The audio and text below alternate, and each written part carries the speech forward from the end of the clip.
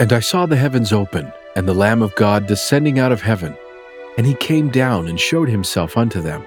And I also saw and bear record that the Holy Ghost fell upon 12 others, and they were ordained of God and chosen. Hey listeners, this is Nick from Scripture Central, and today's podcast addresses the question, why are there Hebraisms in the Book of Mormon? According to the Book of Mormon, that book was originally written in a form of Egyptian by authors who also knew and spoke Hebrew. Some scholars interpret this to mean that the Nephite authors wrote in Egyptian, while others believe they adapted an Egyptian script to write in Hebrew. Either way, this means that the original text was written in an ancient Near Eastern language, despite being available only through modern translations, beginning with its divinely inspired English translation in 1829. Many other ancient texts are also only available in a translated form, sometimes from manuscripts that date to long after the originals were composed.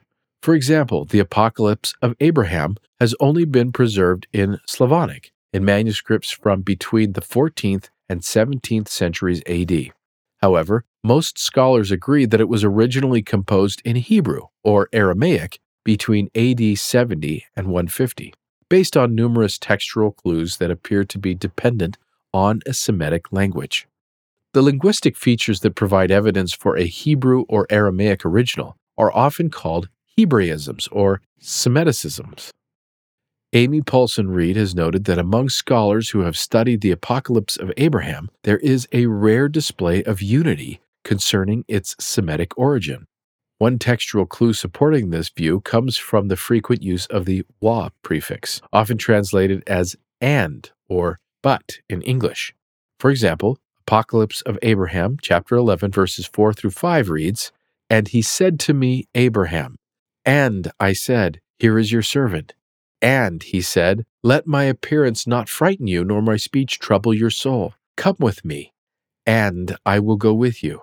Although this may feel repetitive to English speakers, this prefix was crucial in ancient Hebrew, which lacked punctuation and therefore needed some other way to distinguish between separate, complete thoughts.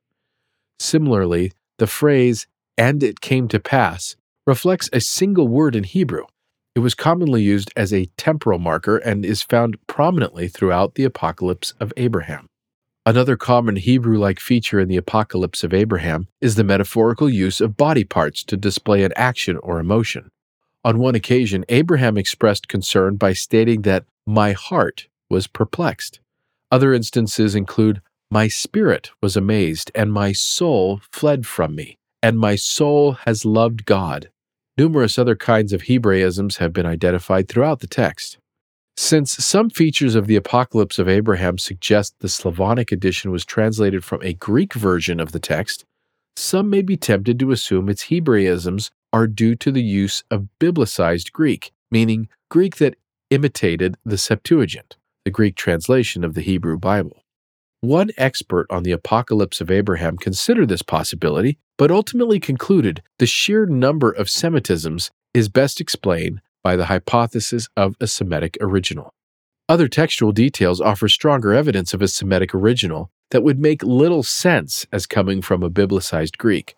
For example, some quotations or allusions to the Bible found in the Apocalypse of Abraham appear to reflect the Hebrew Masoretic text, or the Aramaic Targums, rather than the Greek Septuagint. The expression, "I said in my heart," likely reflects the use of a Hebrew prepositional phrase that was not translated into the Targums or the Septuagint, making this a true Hebraism.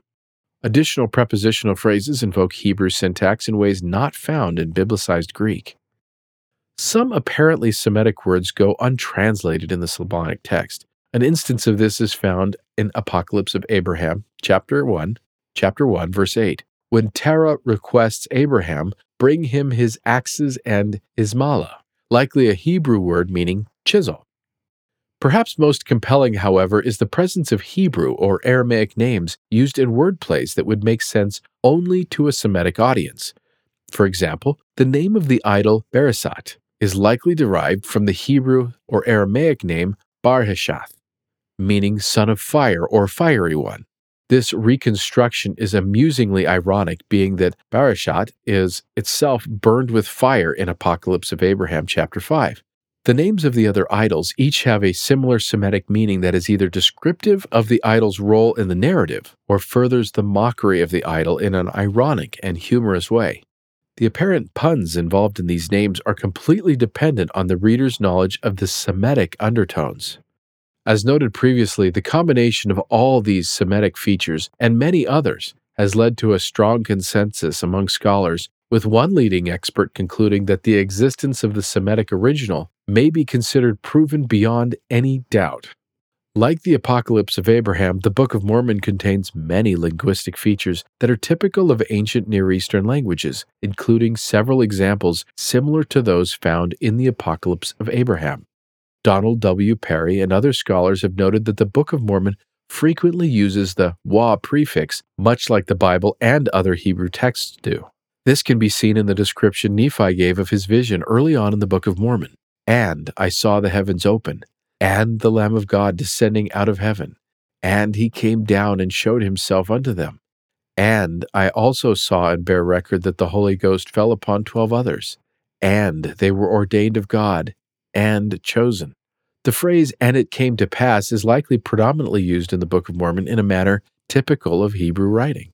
In addition, Book of Mormon authors sometimes employ imagery of body parts to convey great emotion, just as seen in the Apocalypse of Abraham.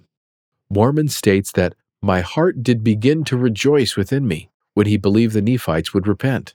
Scholars have also pointed out the use of the cognate accusative, such as "dreamed a dream."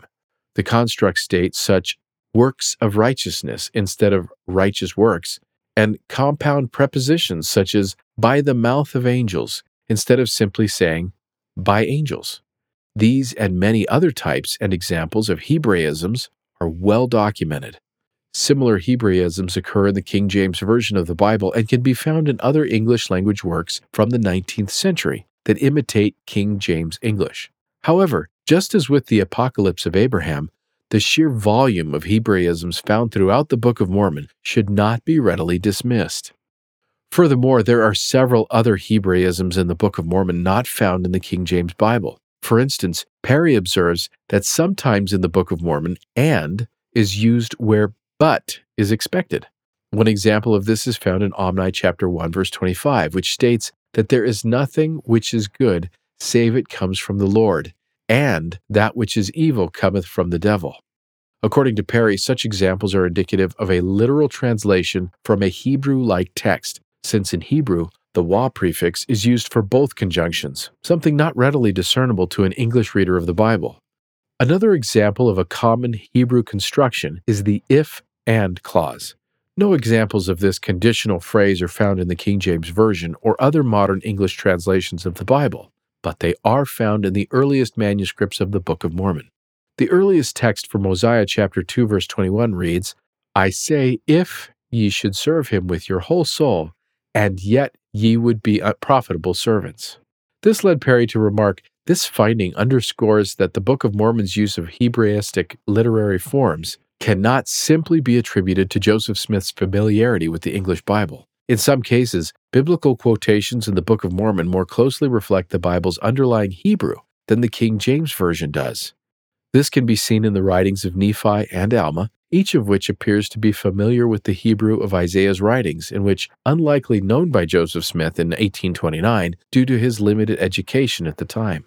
Similar to the Apocalypse of Abraham, the Book of Mormon also contains some untranslated words that appear to be of Semitic origin.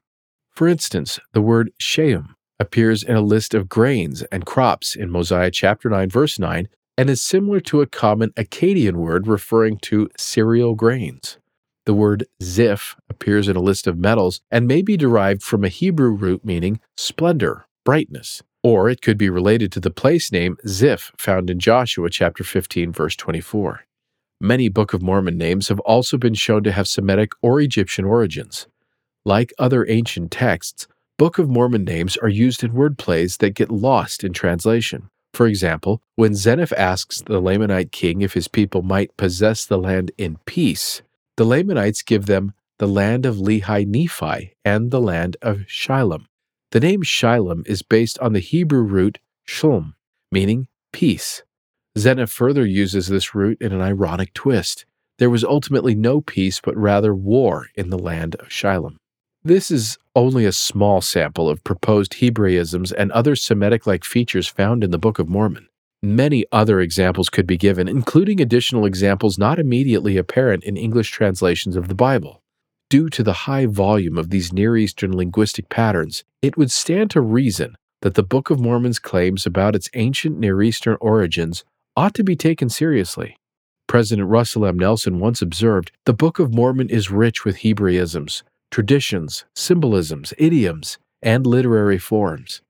In fact, the Book of Mormon has virtually all the same features that have convinced scholars that the Apocalypse of Abraham is a translation of an ancient Semitic text. As such, these features reasonably support the Book of Mormon's claims to be an authentic, ancient text translated by the prophet Joseph Smith from an ancient Near Eastern language. According to Donald W. Perry, it is highly doubtful that Joseph Smith knew anything about the Hebraic features of the Book of Mormon that have been identified by scholars long after his death. Similarly, John Ventness noted, many expressions used in the Book of Mormon are awkward or unexpected in English, even in Joseph Smith's time.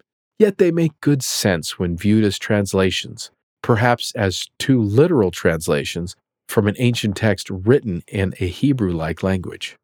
Such findings lead Elder Jeffrey R. Holland to note that the Book of Mormon is a text teeming with literary and Semitic complexity that cannot be easily ignored by those who wish to seriously grapple with Joseph Smith's prophetic mission.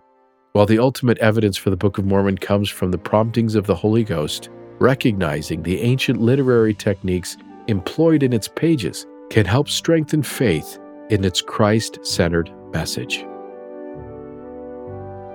Thank you for listening to this presentation from Scripture Central. For more information, please visit scripturecentral.org.